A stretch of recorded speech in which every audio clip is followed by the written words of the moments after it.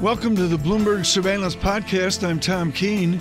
Daily, we bring you insight from the best in economics, finance, investment, and international relations. Find Bloomberg Surveillance on Apple Podcasts, SoundCloud, Bloomberg.com, and of course, on the Bloomberg. The discipline to maintain discipline. The message from David Kelly at JPMorgan Asset Management, the chief global strategist. He joins us now. David, build on that. What do you mean by that? Well, I think that we're in a recovery, but this recovery is about to slow down. I mean, the sound that you hear outside is screeching brakes because this V-shaped recovery is going to slow a lot in the fourth quarter and into early next year. And I think it's important not to just to pile into momentum stocks. We've seen the stock market do wonderfully well this year, but there are parts of the stock market which have frankly done too well, given the amount of uncertainty out there and given the fact that down the road we are looking at higher taxes and higher interest rates. So I think it's very important for investors at this stage to be disciplined, realize that just because we've seen some good economic numbers, because the market has seemed to be okay here, don't take your eye off the ball. Recognize that we've still got a long way to go before this pandemic is really over. Within it is the idea of what the return will be. All the actual assumptions, David Kelly, has been we're supposed to invest for single-digit return. Yeah. Nobody believes that's on these high flyers. Do we go back to a single-digit world? We have to eventually, because in the end, it's about nominal GDP growth. And what's happened for a long time, actually for decades now, is we've seen the value of financial assets in the U.S. rise much faster than overall nominal GDP. But ultimately, it's about the growth in goods and services produced by the U.S. economy. And so there is going to be some correction along the way here. And we are going to see a return to single-digit returns. And so it's very important for people, look at valuations carefully, because the things that are most overvalued are the things that are going to get hurt the worst when there is a more significant correction. Well, David, when you talk about how we could see a correction in what? In tech stocks? Because right now we're seeing an ongoing performance, at least for today, a return to the underperformance in small caps, in financials, and tech is what's recovering. Well, yeah, and because this market is very momentum driven. I mean, I think this year has been so difficult for fundamental analytics. I mean, how do you figure out what these companies are really worth and the sort of world we're looking at post pandemic? So I think investors are just jumping into the momentum trade here. But when we get through this, when we have a more normal economy, as that begins to shape out, and we have a sense of it in 2021 and 2022, I do think that value stocks should do better than growth. Growth is very expensive relative to value. It's the most expensive it's been since the tech bubble. I also think that international ought to do better than the U.S. A very similar story. Both EM and developed country international are cheap relative to the U.S. So I think you need to think about the boring middle of the market here and try not to be too enticed or enamored of high-tech, large cap, mega cap growth stocks. Oh, David, fold your economics in here. Kasman and Feroli, your economists, make very clear they have a very cautious view out. Is that cautious view folded into fourth quarter, or is that a cautious view for next year? It should be in the fourth quarter if we're looking at quarterly GDP. We saw GDP fall by 32% in the second quarter. We think it could rise by as much as 30% in the third annualized, but then only rise by about 3% annualized in the fourth. So there's a very sharp deceleration in growth. And you're going to see that in jobs. I mean, if you look sequentially, we added 1.4 million jobs last month. That's good. But we think that job growth will now decelerate to about less than 1 million per month, which sounds okay, except we're still 11 million jobs short of where we were in February. So again, a deceleration there. So I think in the monthly numbers, it's upon us. In the quarterly numbers, we're going to have to wait for the fourth quarter to see that deceleration. What's the run rate on nominal GDP that you then fold into your forecasting of the equity markets?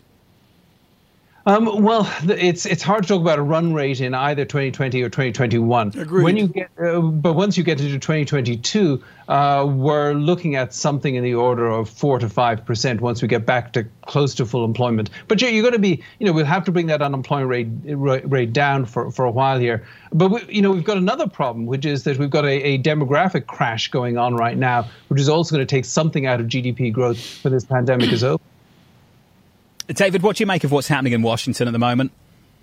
It's all politics. I mean, I think that I was hoping we'd see some sort of new support package a phase 4 deal before the conventions, because honestly, there are a lot of unemployed people in this country who need that. A lot of people are going to suffer through this winter, but nobody wants to make a deal at this stage, it seems to me, before the election. So hopefully after the election, however it goes in that lame duck session of Congress, we'll have something to support people who just can't get back to work until the pandemic is tamed, and hopefully we'll tame the pandemic in 2021. But for right now, it's just partisan posturing because everybody's focused on the election. David, is no deal or a very skinny deal priced into the market currently?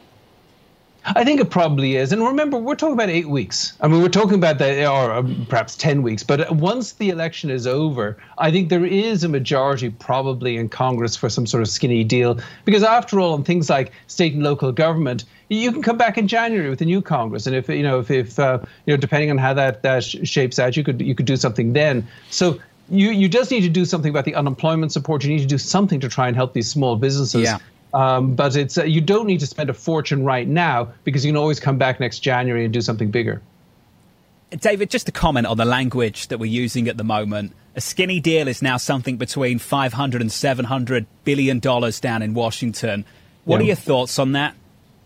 There are no fiscal hawks left. There are no monetary hawks left either. I mean, the hawks have all left Washington, which is a little worrying.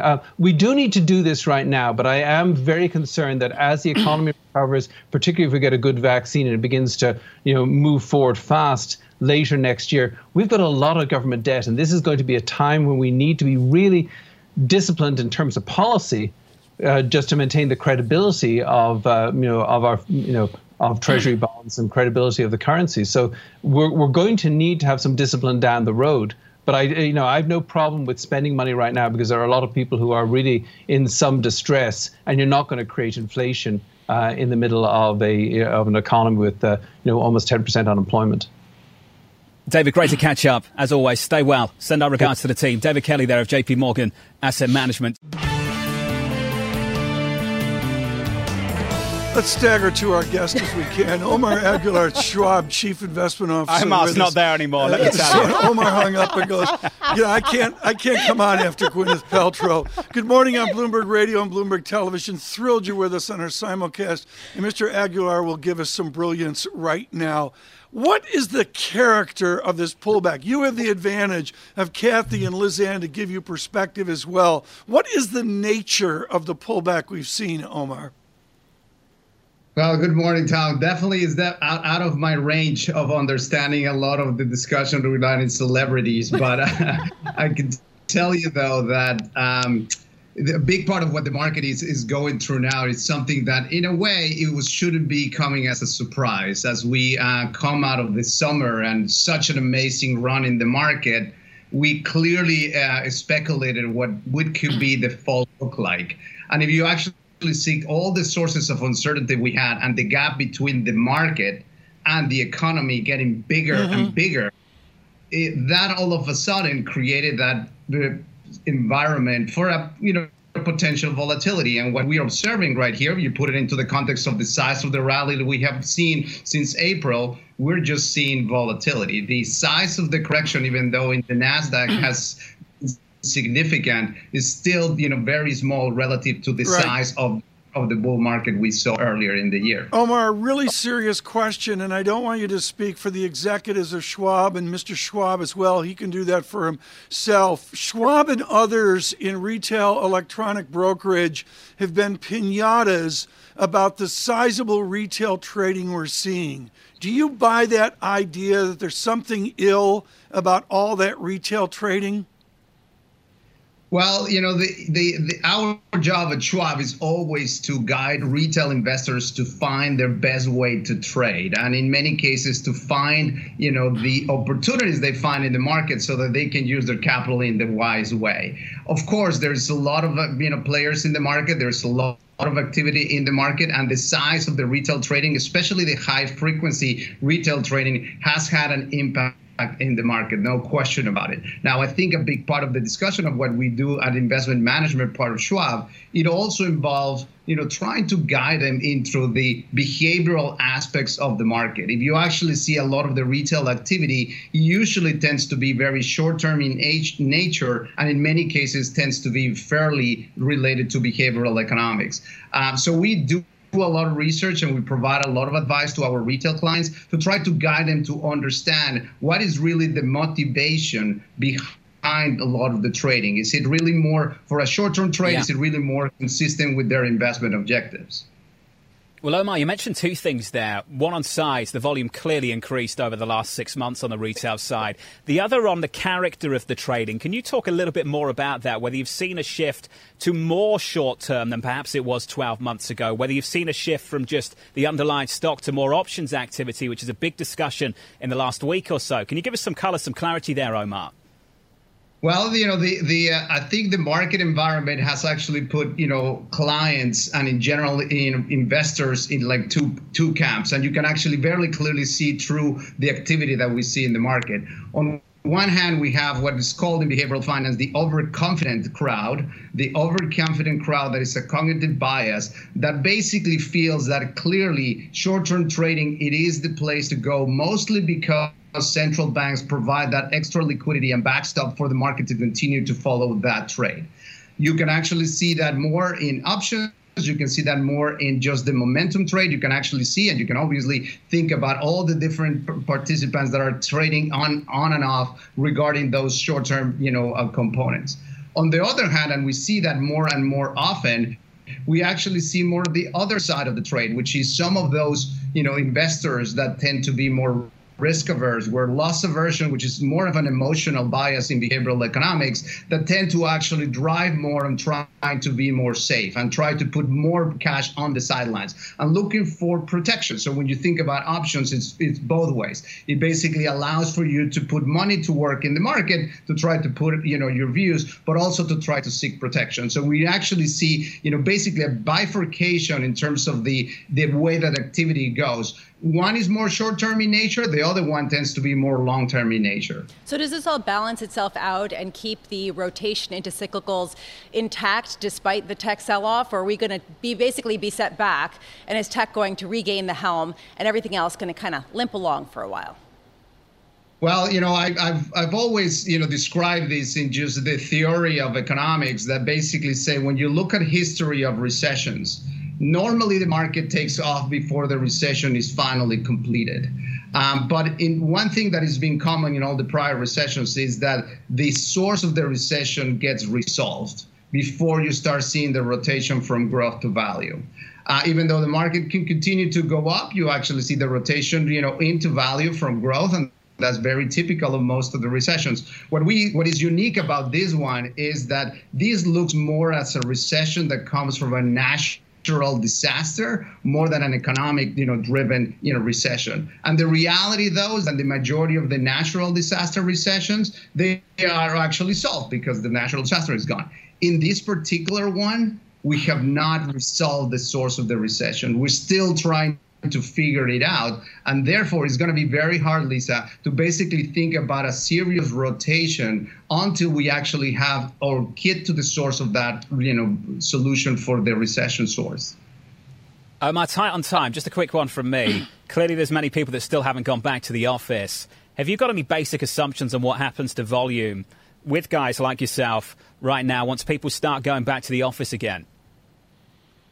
Well, it's actually quite interesting, John, because what we actually think is that there is a significant amount of people that are actually more comfortable trading from home. And in fact, a lot of the activity in terms of day trading tends to be more often of people that now have more time to actually be trading at home. So we don't necessarily anticipate to see any significant change in terms of how the different activity within trading will actually happen. Of course, it's all speculation. When we think about the bigger players, people obviously like on the asset management side, we obviously all are working from home, and therefore that is not going to make any difference in terms of how we operate. Now, in terms of retail clients and in terms of others, clearly, the advantage that they have in terms of their technology that is provided by different, providers is there. So it is unclear to me that there will be a significant change in the volume that we see, and we see a significant pickup in volume already. Omar, great to catch up. As always, Omar Aguilar from Schwab. Thank you.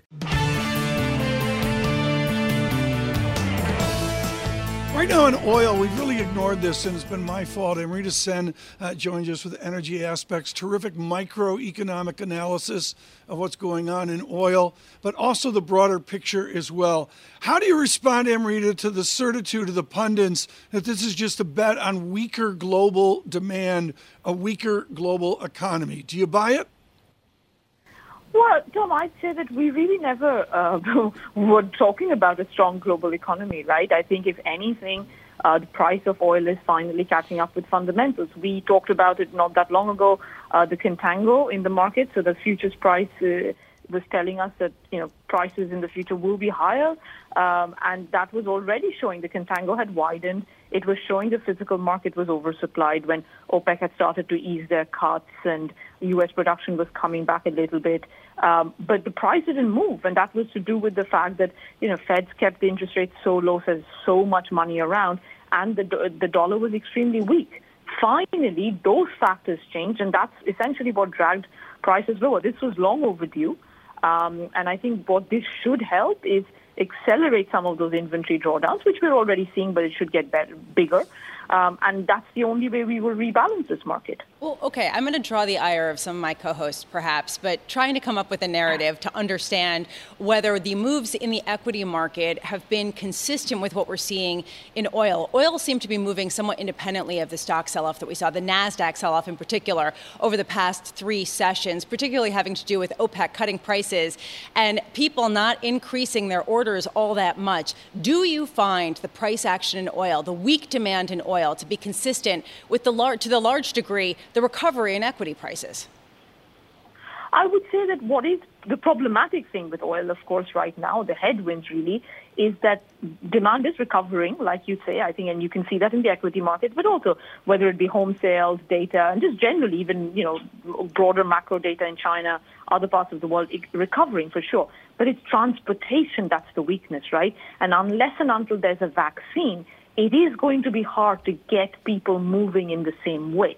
Yes, traffic data is picking up, but, flying jet fuel demand remains at record lows still. And that is the issue over here. And that's why I think it is correct for oil to diverge from equities broadly. But once you have run down the inventories and once you do get the demand recovery, which, by the way, is a good year, if not 2 away, then things will probably correlate a lot better. This is crucial, this idea that perhaps the economy can recover without people flying around and traveling around to the degree that they did in the past. How low could oil prices go, in your view? I don't think that when we're talking about the recovery in demand, we're not saying that the recovery is going to take us back to pre-COVID levels, right? We should be very clear on that. We are recovering, but it's just that unless and until that last bit, which is going to be very oil-intensive, recovers, we're really not going to be able to go back to 2019 levels. I don't think there's much more than a $2, left in the corrections. It's been very, very violent. I think at around $35, we should find a floor. I think U.S. production, the recovery we were seeing, very gradual. That's going to go back down again. And I think as a result of that, you will probably start to see more pressure generally on those supplies, which again helps in the rebalancing.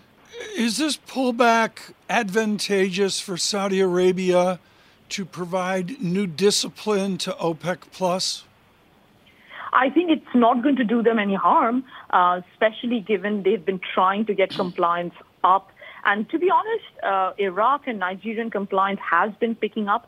It's been more of the other GCC countries. Some of them, their compliance has been slipping off late. But yes, I think that's very much the focus. And while Saudi Arabia would, of course, like prices to be around $40, they all have very high budgetary requirements. I think this does play to their advantage in the short term. What do you see next then? To Lisa's point, on the date calendar here, what does oil do next? I think for now it has to consolidate, and unfortunately it's going to be pretty boring because unless and until the billion barrels we've built gets kind of absorbed, it's really not going to get exciting and prices can't really move higher. I think the next big thing has to really come from the winter demand side. So, that's what I think a lot of people are focusing on because the macro picture is gradually improving, right? But that's very gradual. There are risks around the second wave and second lockdowns around the world. So it's really going to be about the winter demand next. Amrita, great to catch up with you this morning. Amrita Sen of Energy Aspects, thank you. This is a conversation of the day within this election season, without question, over what the wealthy, the haves, are doing with their money. Providing leadership on this, including his wonderful new book, is David Rubenstein, of course, of the Carlyle Group, in his peer-to-peer conversations. One of them has been with Reed Hastings. David, I want to cut to the chase. Mark Benioff of Salesforce, that Dow component, in a recent conversation with Bloomberg, was scathing about the lack of philanthropy, the clumsiness of the new rich of California, the new rich of technology. Reed Hastings seems to be providing real leadership here. Is his gift to black universities, is that enough to be a game changer to teach the younger crew how to give away the millions? Well, it was a $120 million gift, and it got a lot of attention, as it should have gotten. When I asked him about it, he said he's actually made very other large gifts. Actually, some are larger, but they just haven't been publicized. So I think he will have an impact. But I think Mark makes a good point. You have people that are now worth tens and 20s and 30s of billions of dollars, and you wonder what they're going to do with all that money, just piling it up. Well, what do you do with it? I mean, this is something you with your success have faced. And, full disclosure, folks, Mr. Bloomberg, the founder of Bloomberg LP and this radio and TV property, has faced the same conundrum. Why is it so hard for some, and particularly these young technology types, to give money away? Well, typically throughout the history of the world, people tended to give away money towards the end of their life, and they would live at the 60s, 70s, 80s. Now, a lot of people making money in their 20s, 30s, and 40s, and they haven't really expected to make this much money, and it just takes a while for them to give it away, I guess. But hopefully they will do some things. A number of these people have signed the giving pledge, as Mike Bloomberg has, and as I have. But I think it will take a while because the amount of money that people accumulated quickly is just unbelievable. For example, the founder of Tesla, he's now has a net worth of, let's say, $70 billion or $100 billion. He made it so quickly, it just takes a while to give it away and figure out what you want to do with it. But more philanthropy should be done for sure by all the wealthy people that now have it money. So, David, there are those who are looking to give away money, and then there are other people who are counting on continuing to work until they are very old because they need to support themselves. For those individuals, and speaking to your interview with Reed Hastings, can they expect to go back to the office? Can you tell us what Netflix's CEO had to say about that? Well, I think Reed Hastings would like people to come back to the office, but they want to make certain that it's safe and so forth. He's been working remotely and actually from his house in California. Many CEOs like Reed Hastings recognize that people are not coming back to work really until there's a vaccine, until there's safe public transportation, and until there's a lot of child care for people who have young children. So I think it's going to take a while. I think you probably aren't going to see people back to work in full measure for another 6 to 9 months. So he didn't ask you whether you have a Netflix subscription, and we've learned some private information about that, David, which you can or cannot share on this program. It's just us. But I do want to hear what he expects going forward. Was this a blip giving him a boon during this work-from-home era, or does he see the success parlayed into a longer-term establishment of streaming as the entertainment of choice? Well, when he started Netflix, if people may remember, he basically had a system where you rented a DVD and he mailed it to you overnight and you mailed it back to him. And then he eventually got into the streaming business ahead of everybody else and caught the rest of Hollywood by flat-footed. He built the biggest streaming business, now with a market value of about $223 billion. And at one point, he wanted to sell the company for $50 million to then the biggest company doing this, Blockbuster. And they said no, they didn't want to pay $50 million for it. That's the best thing that ever happened to him financially. David, how do you parse the Netflixes, and how did Mr. Hastings speak about the idea of spending, and not really generating profits? How do you partition companies that clearly make an income statement profit and those where it's not smoke and mirrors, but it's a little bit mysterious? Well, people made fun of Jeff Bezos for a while. He was just building market share. They said he'd never going to earn any money. People made fun of Elon Musk, that Tesla would never get anywhere. And people made fun of Netflix, spending a lot of money on original content. Turns out that these entrepreneurs have had the last laugh so far. Clearly, when you can build market share, you can really get a lot of customers, and they get addicted to what you're producing. And ultimately, that's what happened in Netflix. People are now, I won't say addicted, but people really love it. And it's really unique. Nobody else is really competing with them at the scale that they're able to produce and show their content. David Rubenstein, one final question. This is quite a segue over to SoftBank and the latest derivative uproar that we've seen. Could SoftBank do what they did in investment management out of Abu Dhabi with the ex-Deutsche Bank crew? Could they have generated these derivative strategies with call options if they were simply registered in the United States? I think it would be tougher, and I think a lot of people in the investment world were surprised by this, because it's a staggering amount of money. It appears about $20 billion of call options. Right now, it may be profitable, but it's a fairly risky thing to do. David, let's leave it there. Thank you so much. Greatly appreciate it. And this is wonderful. David Rubenstein, peer-to-peer conversations. This with Reed Hastings of Netflix. Look for that tonight at 9 p.m. Thanks for listening to the Bloomberg Surveillance Podcast. Subscribe and listen to interviews on Apple Podcasts, SoundCloud, or whichever podcast platform you prefer. I'm on Twitter at Tom Keene. Before the podcast, you can always catch us worldwide on Bloomberg Radio.